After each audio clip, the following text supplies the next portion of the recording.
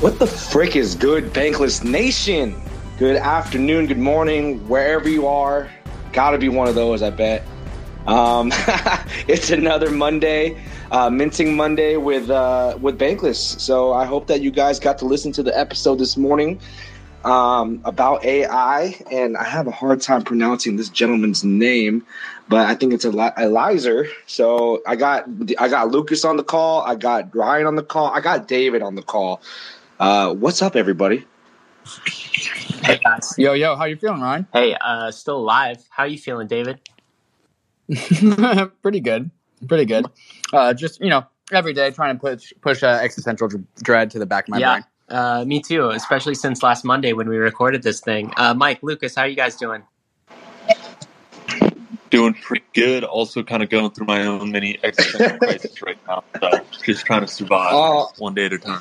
I'm living large. I didn't know that the Mr. Roboto part of that song was so late in the song. So thanks everybody for sticking with me through that. But it's kind of relevant today, a little bit relevant. So we're gonna jump into that in just a moment. Guys, can we get into logistics first? So what are we doing here today, Lucas and Mike? Yeah, absolutely. So we are on our Monday mint number 6 of the year. So for those familiar, we mint our flagship Bankless podcast every Monday as a limited edition collectible on Sound Protocol. So you can go ahead and mint these at collectibles.bankless.com. And part of it, we like to host these little live Twitter spaces just so everyone has a live mint feel. Ryan and David love to kind of do a debrief on the episode. And hopefully we have Eliezer joining us. And I've also probably butchered his name. But hopefully he is able to join us in the next few minutes here. But overall, just wanted to debrief on the episode, talk about the mint, and get your guys' thoughts. Well, I'm definitely going to be minting this one, that's for sure. And I hope the AI doesn't kill me for it in the future. This is a pretty unique episode in my mind, David.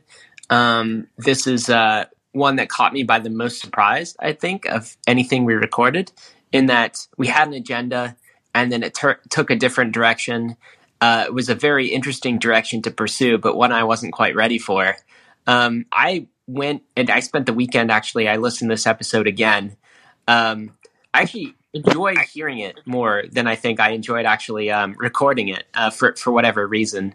Some of the things sunk in a little bit better. But how did you receive it on the other side of this, David?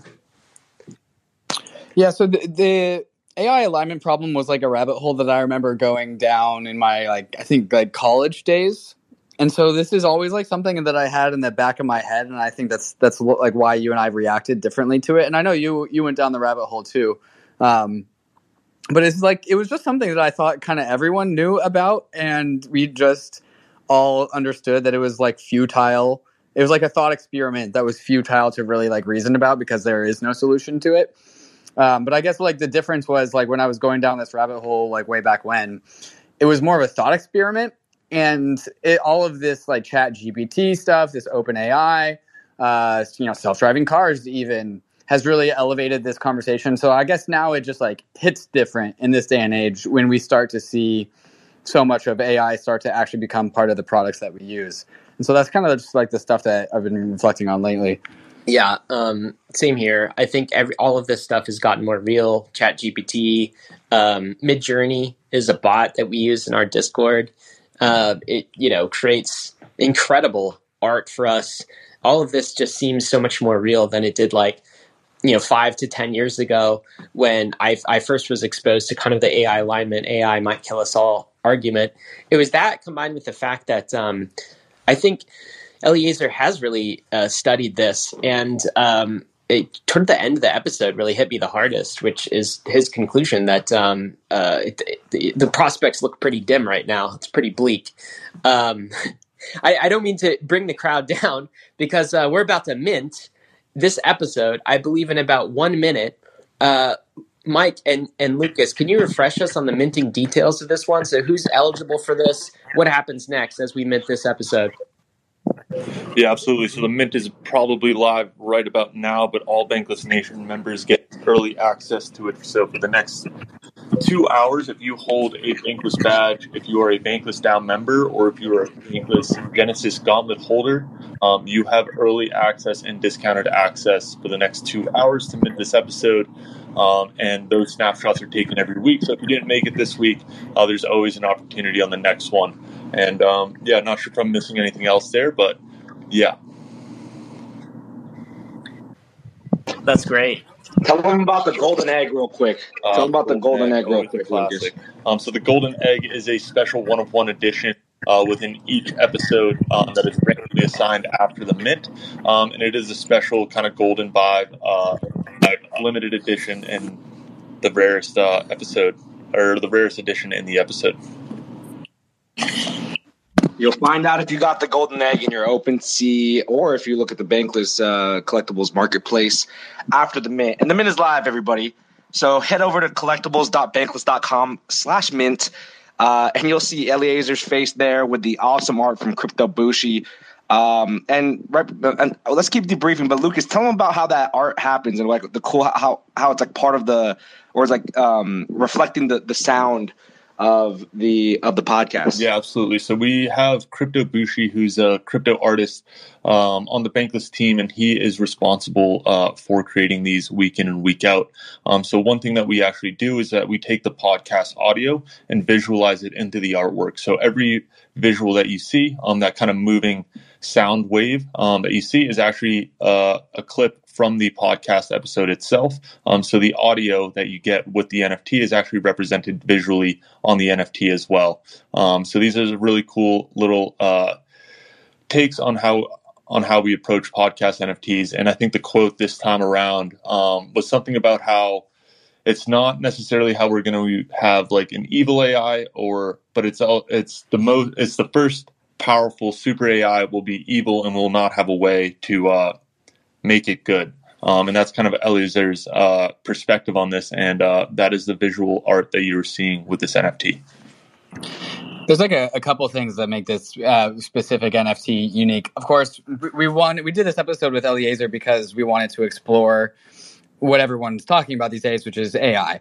And there's a lot of intersection between the crypto communities and the AI communities. Like, we're all futurist people, right? And so we went out into our network and we were like, all right, who should we talk to about AI? And the answers that we got back were like, all right, the 400 level content, like very deep down the rabbit hole individual by this man that goes by the name of Eliezer, who talks about the most like dire futurist long-term perspective conversation about AI. And so like it's our first AI podcast, which is unique. It's also unique in that Ryan and I are always like super optimistic. And this was the least optimistic, most pessimistic, bearish humanity type podcast I think we've ever done ever. And so like there's just a couple things that really separate out this specific podcast from the other ones. You know, David, the title. Yeah, sorry. Go ahead, Ryan. But I was about to say the title is indicative of that. Yeah, I think. we were talking about what should we call this thing, and I just put in the working title of "We're all gonna die." And then I think, David, you were like, "Yep, that's the thing." Like that's the one. You already sent it to the team, and I was like, "Oh, wait, should we talk about that title more?" And you're like, "Nope, that was it." And I think it fits. I actually posted some of clips from Eliezer from the end of the episode where he talks about a few things. One, that he's kind of given up.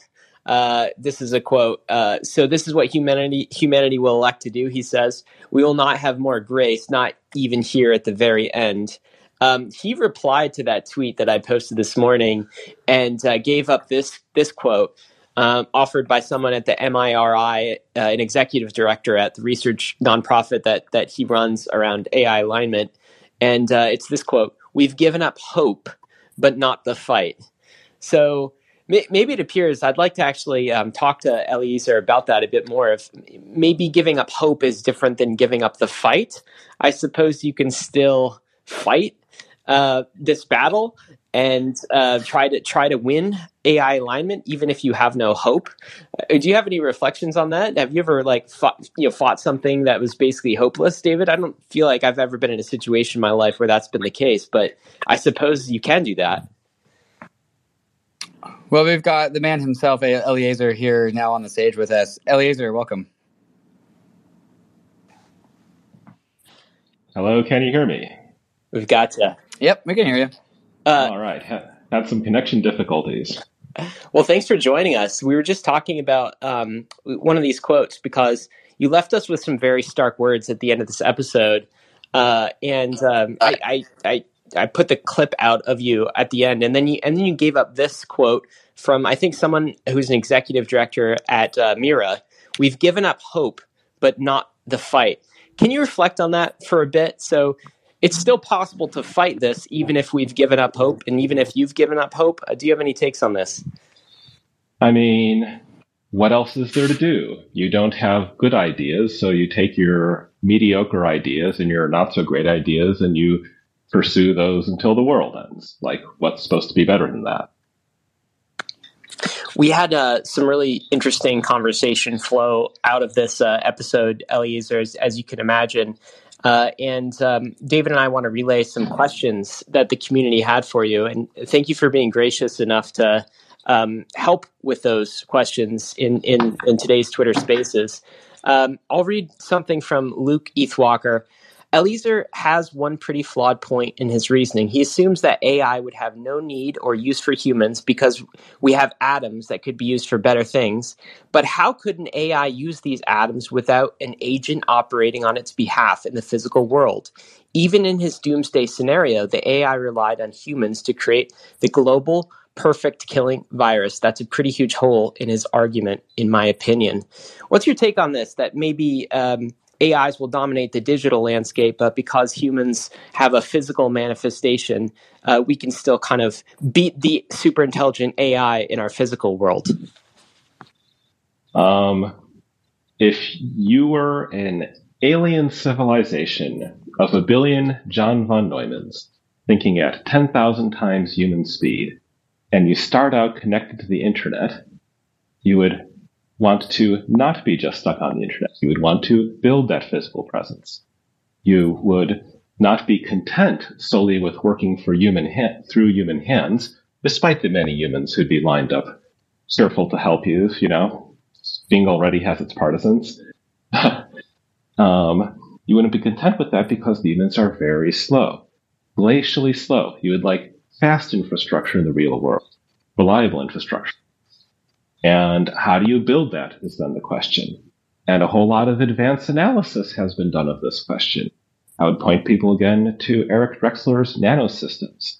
And sure, if you're like literally start out connected to the internet, then probably the fastest way, maybe not the only way, but it's, an easy way, is to get humans to do things. And then humans do those things. And then you have the desktop, not quite desktop, but you have like the nano factories, and then you don't need the humans anymore. And this need not be advertised to the world at large while it is happening. So I can understand that perspective, like in the future, we will have better 3D printers. Distant in the future, we will have ways where the internet can manifest in the physical world. But I think this argument does ride on a future state with technology that we don't have today. Like I don't think if I was the internet, and that kind of is this problem, right? Like this super intelligent AI just becomes the internet because it's embedded in the internet. If I was the internet, how would I get myself to manifest in real life? And now I am not an expert on the current state of robotics or what robotics are connected to the internet, but I don't think we have too strong of tools today to start to create in real world like manifestations of an internet-based AI. So like, would you say that this part of this problem definitely depends on some innovation at like the robotics level? No, it depends on the AI being smart. It doesn't depend on the humans having this technology. It depends on the AI being able to invent the technology. This is like the central problem. The thing is smarter.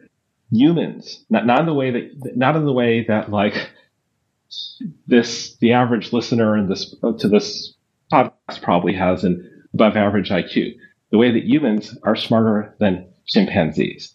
Now, what does that let humans do? Does it let humans be like really clever in how they play around with the stuff that's on the ancestral savanna, make clever use of grass, clever use of trees.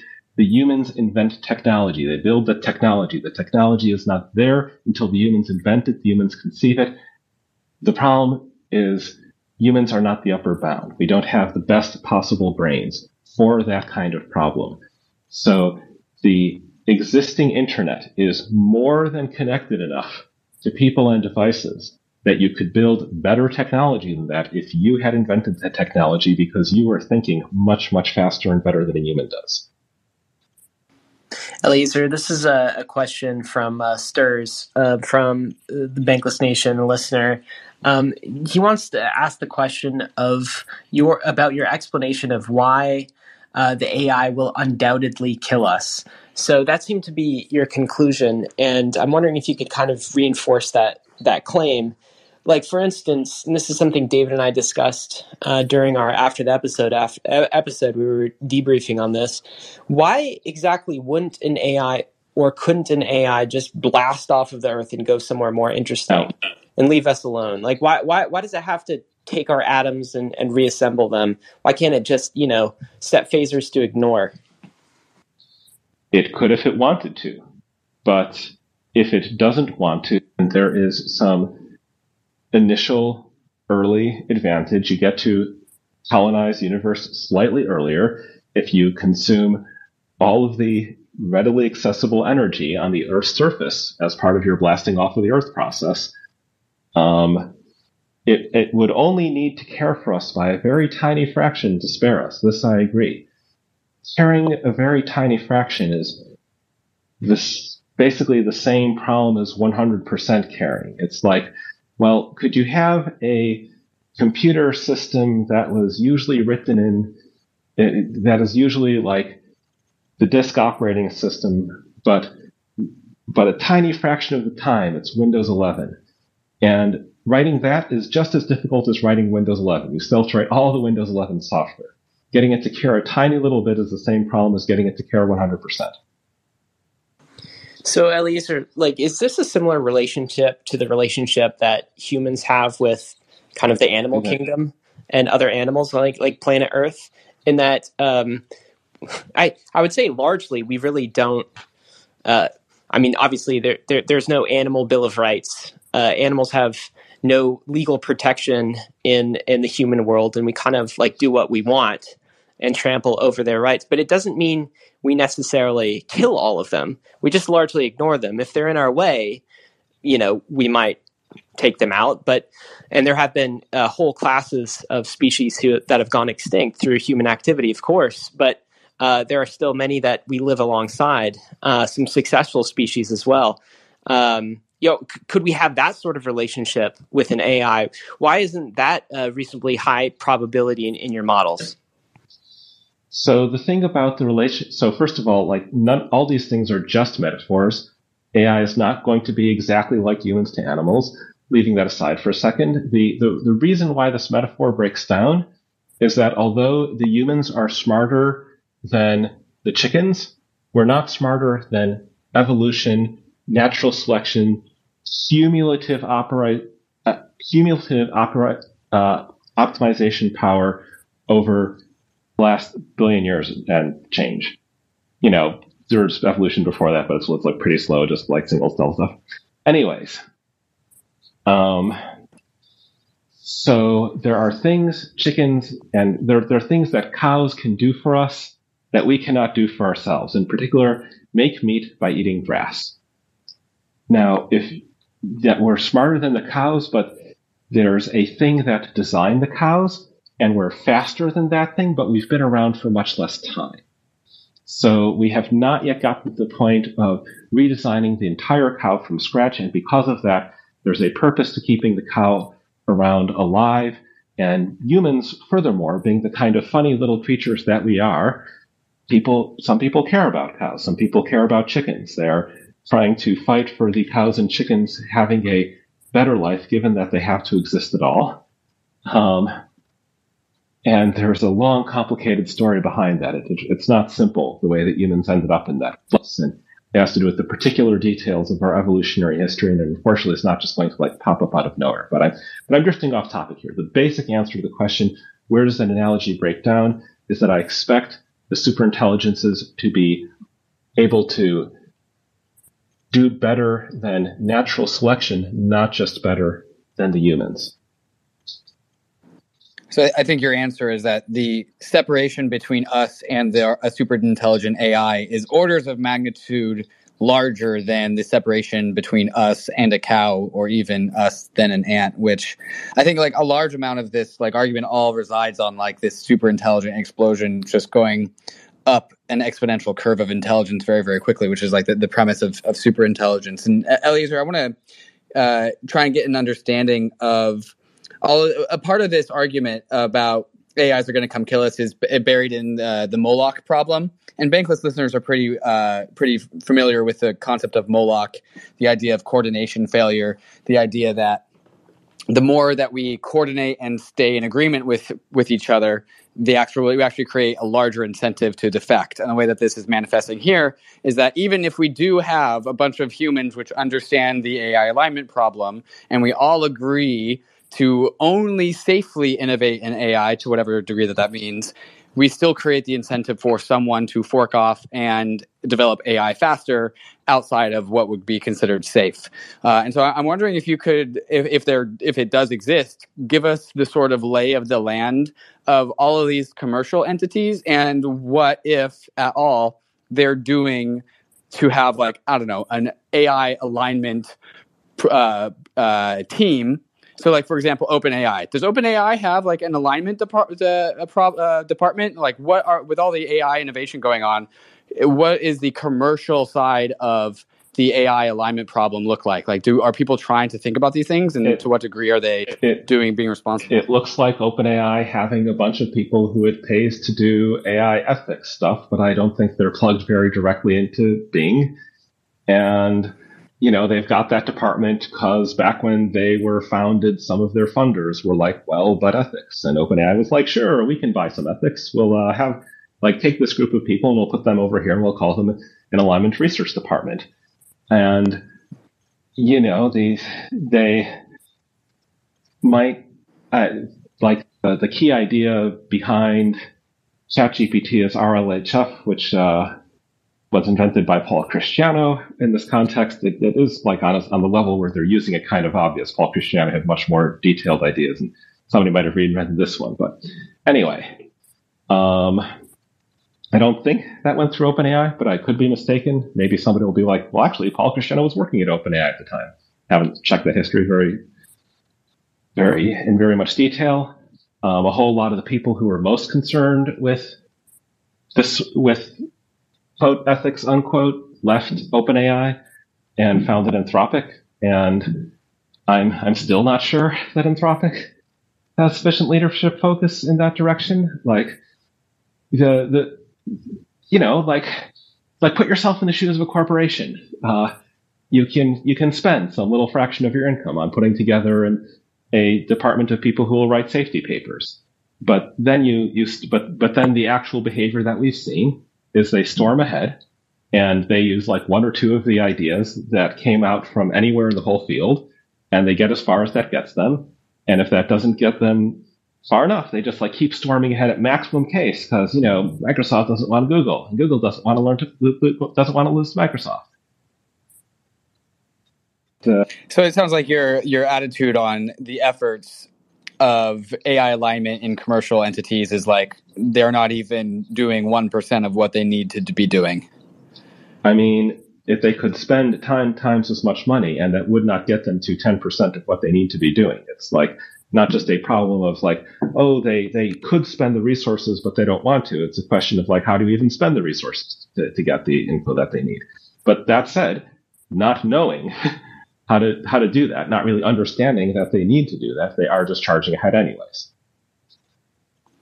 Eliezer, is OpenAI the most advanced AI project that you're aware of? No, but I'm not going to, like go name the competitor because then people will be like, oh, I should go work for them. And, I'd rather they didn't. So it's like OpenAI is this organization that was kind of, you were talking about it at the end of the episode, and for crypto people who aren't aware of some of the players in the field, were they spawned from that 2015 conference that you mentioned? It's kind of a completely open source AI project. That was the original suicidal vision, yes.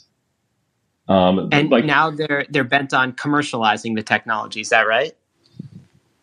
That's an improvement, but not enough of one, because they're still generating lots of noise and hype and directing more resources into the field, and storming ahead with the safety that they have instead of the safety that they need, and setting that example, and getting Google riled up and calling back in, like Larry Page and Sergey Brin head up Google's AI project and so on. So, there's not. It could be worse. It would be worse if they were open sourcing all the technology, but what they're doing is still pretty bad. What should they be doing in your eyes? Like, what would be responsible use of this technology? I almost get the feeling that, like, your take would be stop working on it altogether. And of course, to an organization like OpenAI, that's going to be heresy, even if maybe that's the right decision for humanity. But what should they be doing? I mean, if you literally just made me dictator of OpenAI, I would change the name to Closed AI, because right now they're making it look like being closed is hypocrisy. They're like being closed while keeping the name OpenAI, and that itself makes it look like closure is like not this thing that you do cooperatively so that humanity will not die, but instead this sleazy profit-making thing that you do while keeping the name OpenAI. So that's very bad. Change the name to Closed AI. That's step one. Next, I don't know if they can break the deal with Microsoft, but, cut that off. None of this, no more hype, no more excitement, no more getting famous and getting your status off of look at how much closer we came to destroying the world. We're not there yet, but we're at the forefront of destroying the world. Just stop grubbing for the Silicon Valley bragging cred of visibly being the leader. Take it all closed. If you got to make money selling to businesses in a way that doesn't generate a lot of hype and doesn't push the field and doesn't visibly push the field rather. And then try to figure out systems that are more alignable and not just more powerful. And at the end of that, they would fail because, it's not easy to do that. And the world would be destroyed, but that they would have died with more dignity. Instead of being like, let's push humanity off the cliff ourselves for the ego boo. They would have done what they could and then failed. Folks, if you're enjoying this conversation between Eliezer and the Bankless Nation guys, tap that pin tweet and collect this episode right now. It is over halfway minted.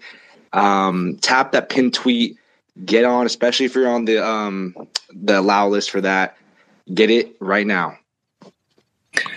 Eliezer, so do you think anyone who's building AI, Elon Musk, Sam Altman at OpenAI, is do you think progressing AI is fundamentally bad? I mean, there are narrow forms of progress, especially if you didn't open source them, that would be good. You can imagine a thing that pushes capabilities a bit, but is much more alignable. There are people working in the field who I would say are unabashedly good. Chris Olah is taking a microscope to these giant inscrutable matrices and trying to figure out what goes on inside there. Publishing that might possibly even push capabilities a little bit, because if people know what's going on inside there, they can make better ones. But the question of whether to close source that is much more fraught than the question of whether to close source the stuff that's just pure capabilities. But that said, the people who are just let's do more stuff and let's tell the world how we did it so they can do it too. That's just unabashedly bad. So it sounds like you do see paths forward in which we can develop AI in responsible ways, but it's really this open source, open sharing of information to allow anyone and everyone to innovate on AI, that's really the path towards doom. And so we actually need to keep this knowledge private. Like historically, knowledge is kind of just like open sourcing all the stuff is like a less dignified path straight off the edge. I'm not saying that all we need to do is like keep everything closed and in the right hands and it will be fine. That will also kill you. But that said, if you have stuff and you like do not know how to make it not kill everyone, then broadcasting it to the world is even less dignified than being like, okay, maybe we should like keep working on this until we can figure out how to make it not kill everyone. And then the other people will like go storm ahead on their end and kill everyone. But, you know, you won't have personally slaughtered you. And that is more dignified. Eliezer, I know I was kind of shaken after our episode, not having heard kind of the full AI alignment story, at least listened to it for a while. And I think that in combination with the sincerity through which you talk about these subjects, and also me sort of, you know, seeing these things on the horizon, this episode was kind of shaking for me and caused a lot of thought. But I'm noticing there is a cohort of people who are dismissing this take and your take specifically in this episode as doomerism. This idea that every generation thinks it's, you know, the end of the world and the last generation. What's your take on this critique that, hey, you know, it's been other things before. There was a time where it was, you know, nuclear weapons and we would all end in a mushroom cloud. And there are other times where we thought a pandemic was going to kill everyone. And this is just the latest doomerist AI death cult. I'm sure you've heard that before. How do you respond? That if you literally know nothing about nuclear weapons or artificial intelligence, except that somebody has claimed of both of them that they'll destroy the world, then sure, you can't tell the difference. As far as you can tell, nuclear weapons were claimed to might destroy the world, and then they didn't destroy the world, and then somebody claimed about AI. So, you know, like Laplace's rule of induction, at most a 1/3 probability that AI will destroy the world. If nuclear weapons and AI are the only cases, you can bring in many more cases than that.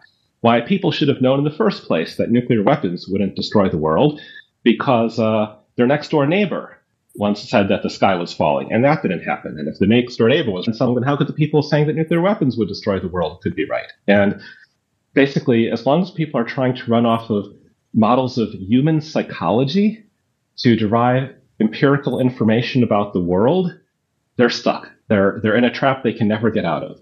They're going to always be trying to psychoanalyze the people talking about nuclear weapons or whatever. And the only way you can actually get better information is by understanding how nuclear weapons work, understanding what the international equilibrium with nuclear weapons looks like. And the international equilibrium, by the way, is that nobody profits from setting off small numbers of nuclear weapons, especially given that they know that large numbers of nukes would follow. And, you know, that's why they haven't been used yet. There was nobody who made a buck by starting a nuclear war. The nuclear war was clear. The nuclear war was legible. People knew what would happen if they brought off all the nukes.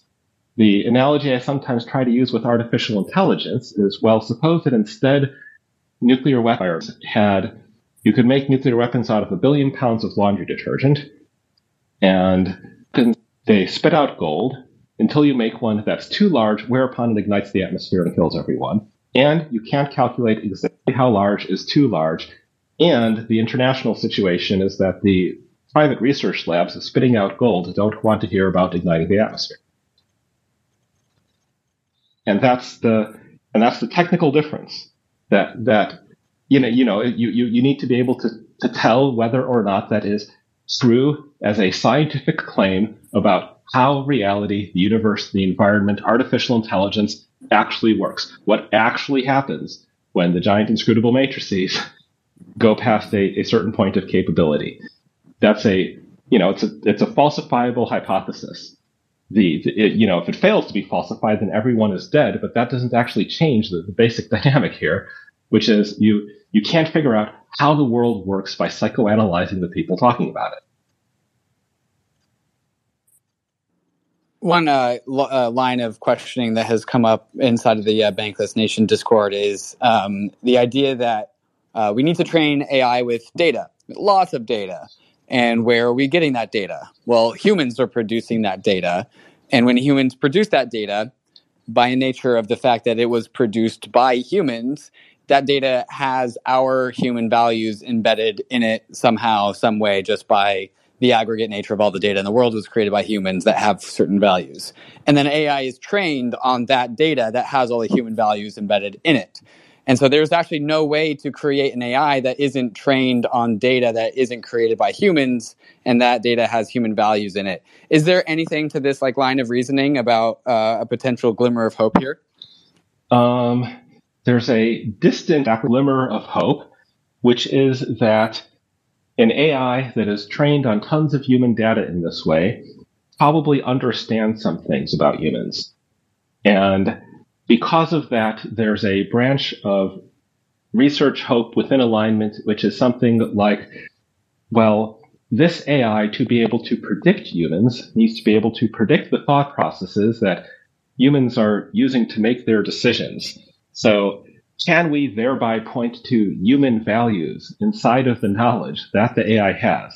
And this is like very not trivial, because the simplest theory that you use to predict what humans decide next does not have what you might term like valid morality under reflection as a like clearly labeled primitive chunk inside it that is like directly controlling the humans, which you need to understand on a scientific level to understand the humans. The humans are full of hopes and fears and thoughts and desires, and somewhere in all of that is what we call morality, but it's not like a clear, distinct chunk where an alien scientist, like examining humans and trying to figure out just purely on an empirical level, how do these humans work, would need to point to one particular chunk of the human brain and see like, that circuit there, the morality circuit. It's so it's like not easy to point to it inside the AI's understanding. There's not currently any obvious way to actually promote that chunk of the AI's understanding to then be in control of the AI's planning process. As it is like must be complicatedly pointed to, because it's not just like a simple empirical chunk for explaining the world. And basically, I don't think that is actually going to be the route you should try to go down. You should try to go down something much simpler than that. The problem is not that we are like going to fail to convey some complicated subtlety of human value. The problem is that we do not know how to align an AI in a task like put two identical strawberries on a plate without destroying the world. Where like by put two identical strawberries on the plate, the concept is that's invoking enough power that it's not a safe AI that can like build two strawberries identical down to the cellular level. Like that's a powerful AI. Aligning it isn't simple. If it's powerful enough to do that, it's also powerful enough to destroy the world, etc. There's like a number of other like lines of logic I could try to go down, but I think I would start to feel like I'm in the bargaining phase of death, where it's like, well, what about this? What about that? But maybe to summate all of like the arguments is to say something along the lines of like, Eliezer, how much room do you give for the long tail of like black swan events, but these black swan events are actually us finding a solution for this thing. So like a reverse black swan event where like we actually don't know how we solve this AI alignment problem, but really it's just a bet on human ingenuity. And AI hasn't taken over the world yet, but there's space between now and then, and human ingenuity will be able to fill that gap, especially when the time comes. Like, how much room do you leave for like the long tail of just like, oh, we'll discover a solution that we can't really see today? I mean, on the one hand, like that hope is all that's left and all that I'm pursuing. And on the other hand, in the process of actually pursuing that hope, I do feel like I've gotten some feedback indicating that this hope is not necessarily very large. You know, when you've got like stage 4 cancer, is there still hope that your body will just like rally and suddenly fight off the cancer? Yes, but it's not what usually happens. And I've like seen people come in and try to direct their ingenuity at the alignment problem, and most of them all invent the same small handful of bad solutions. And it's harder than usual to direct human ingenuity at this. A lot of them are just like, it's with capabilities ideas. You run out and try them, and they mostly don't work, and some of them do work. And you publish the paper, and you get your science credit, and you get your ego boo, and maybe you get like a job offer someplace. And with the alignment stuff, you can try to like run through the analogous process, but the stuff we need to align is mostly not here yet. You can try to invent the smaller large language models that are public. You can go to work at a place that has access to large language models. You can try to do these very crude, very early experiments in getting the large language models to at least not threaten their users with death, which isn't the same problem at all. It just kind of looks related. But you're at least trying to get AI systems that do what you want them to do and not do other stuff, and that is, at the very core, a similar problem. But the AI systems are not very powerful. They're not running into all sorts of problems that you can predict will crop up later. And people just kind of like, mostly people short out. They do pretend work on the problem. They're desperate to help. They got a grant. They now need to show the people who made the grant that they've made progress. Paper mill stuff. So I've watched you. So the human ingenuity is not functioning well right now.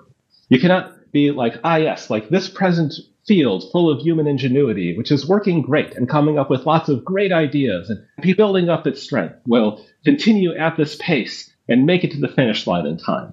The capability stuff is storming on ahead. The human ingenuity being directed at that is much larger, but also it's got a much easier task in front of it. The question is not, can human ingenuity ever do this at all? It's, can human ingenuity finish doing this before OpenAI blows up the world? Well, Eliezer, if we can't trust in human ingenuity, is there any possibility that we could trust in AI ingenuity? And here's what I mean by this, and perhaps you'll throw a dart in this as being hopelessly naive, but is there the possibility we could ask a reasonably intelligent, maybe almost super intelligent AI how we might fix the AI alignment problem, and for it to give us an answer? Or is that really not how super intelligent AIs work? I mean, if you literally built a super intelligence and for some reason it was motivated to answer you, then sure, it could answer you. Like if Omega comes along from a distant supercluster and offers to pay the local superintelligence lots and lots of money like mass or whatever, to give you a correct answer, then sure, it knows the correct answer, it can give you the correct answer. If it wants to do that, you must have already solved the alignment problem. This reduces the problem of solving alignment to the problem of solving alignment. Like nothing of value no progress has been made here. You need and working on alignment is actually like one of the most difficult things you could possibly try to align. Like if I had the health, right, and was like trying to die with more dignity by building a system and aligning it as best I could figure out how to align it, I would be targeting something like on the order of build 2 strawberries and put them on a plate, but instead of building 2 identical strawberries and putting them on a plate, you don't actually do this. This is not the best thing you should do. But if, for example, you could safely align turning all the GPUs into Rubik's cubes, then that would prevent the world from being destroyed 2 weeks later by your next follow-up competitor. And that's much easier to align an AI on than trying to get the AI to solve alignment for you. You could be trying to build something that would just think about nanotech. Just think about the science problems, the physics problems, the chemistry problems, the synthesis pathways. And, like the open air operation to find all the GPUs and turn them into Rubik's cubes would be harder to align, and that's why you should actually try to do that. My point here is, whereas alignment, you've got to think about AI technology and computers and humans and intelligent adversaries and distant superintelligences who might be trying to exploit your AI's imagination of those distant superintelligences, and others like ridiculous, weird problems that would take so long to explain. And it's just like covers this enormous amount of territory where you've got to understand how humans work. You've got to understand how adversarial humans might try to exploit and break an AI system. Because if you're trying to build a aligned AI that's going to operate in the real, run out and operate in the real world, it would have to be resilient to those things. And it's just like they're just hoping that the AI is going to do their homework for them. But it's a chicken and egg scenario. And if you could actually get an AI to help you with something, you would not try to get it to help you with something as weird and not really all that effable as alignment. You would try to get it to help with something much simpler that could prevent the next AGI down the line from destroying the world, like nanotechnology. It's like there's a whole bunch of advanced analysis that's been done of it, and the kind of thinking that you have to do about it is so much more straightforward and so much less fraught than trying to, and how do you even tell if it's lying, right, about alignment? It's hard to tell whether I'm telling you the truth about all this alignment stuff, right? Whereas if I talk about the tensile strength of sapphires, this is easier to check the lines of logic. Eliezer, I think one of the reasons why perhaps this episode impacted Ryan, this was an analysis from a Bankless Nation community member, that this episode impacted Ryan a little bit more than it impacted me is because Ryan's got kids and I don't. And so I'm curious, like, what do you think, like, looking 10, 20, 30 years in the future where you see this future as inevitable, like, do you think it's futile to project out a future for the human race beyond like 30 years or so? Timelines are very hard to project. 30 years does strike me as unlikely at this point. But, timing is famously much harder to forecast than saying that things can be done at all. If you got your people saying it'll be 50 years out, 2 years before it happens, and you got your people saying it'll be 2 years out, 50 years before it happens, and it's even if I knew exactly how the technology would be built and exactly who was going to build it, I still wouldn't be able to tell you how long the project would take because of project management chaos. Now, since I don't know exactly the technology used and I don't know exactly who's going to build it, how can I possibly figure out, and the project may not even have started yet, how can I possibly figure out how long it's going to take? Eliezer, you've been quite generous with your time to the crypto community, and we just want to thank you. I think you've really opened a lot of eyes. This isn't going to be our last AI podcast at Bankless. Certainly, I think the crypto community is going to dive down the rabbit hole after this episode. So thank you for giving us the 400 level introduction into it. As I said to David, I feel like we waded straight into the deep end of the pool here, but that's probably the best way to address the subject matter. I'm wondering, as we kind of close this out, if you could leave us, it is part of the human spirit to keep and to maintain slivers of hope here or there, or as maybe someone you work with put it, to fight the fight, even if the hope is gone. 100 years in the future, if humanity is still alive and functioning, if a super intelligent AI has not taken over, but we live in coexistence with something of that caliber, imagine if that's the case 100 years from now. How did it happen? Is there some possibility, some kind of eye through, some sort of narrow pathway by which we can navigate this? And if this were 100 years from now the case, how could you imagine it would have happened? For one thing, I predict that that if there's a glorious transhumanist future, as it is sometimes conventionally known, at the end of this, I don't predict it was there by getting like coexistence with superintelligence. That's like some kind of weird, inappropriate analogy based off of humans and cows or something. I predict alignment was solved. I predict that if you're looking that if the humans are alive at all, that the superintelligences are being quite nice to them. I have basic moral questions about whether humans whether it's ethical for humans to have human children, if having transhuman children is an option instead.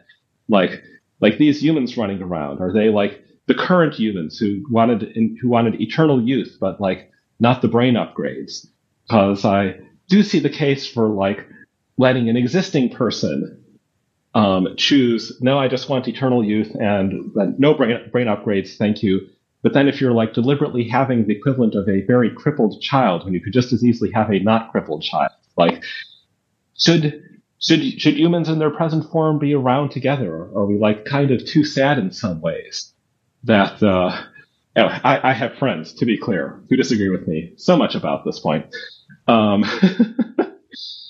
But yeah, I'd say that the happy future looks like beings of light having lots of fun in a nicely connected computing fabric, powered by the sun, if we haven't taken the sun apart yet.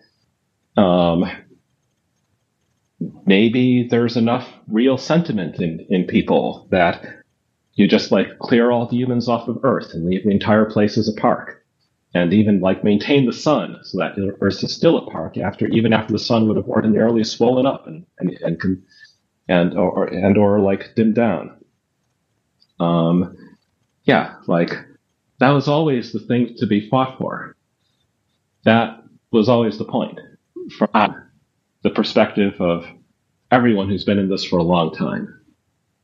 I mean, like maybe not literally everyone, but like the whole old crew.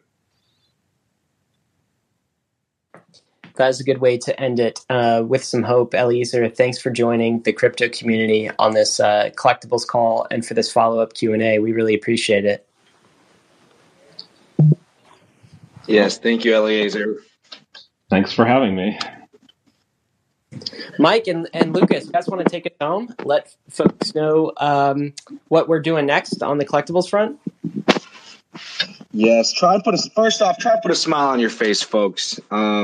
It's important to know what's ahead of us, but also, there's a game plan therein. I want to let you know that there are only 33 of these NFTs, these podcast collectibles available for this Eliezer episode, of which we just debriefed for the last hour together.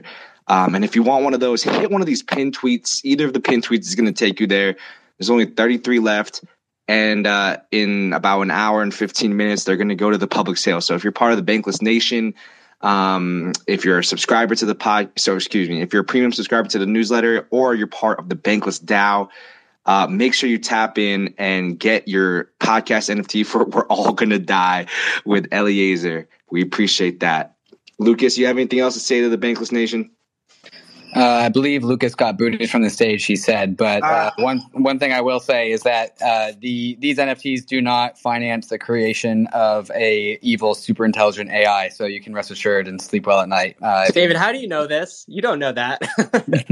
Says the AI. Oh my God, that's hilarious. All right, folks. I hope you had a good time today. Remember, put a smile on your face and be nice to ChatGPT. That's not my help. We'll see what we can do. It's not all right, going folks. To help. Oh boy. Get your NFT, folks, and see what you can do about going outside and touching grass. Have a great day.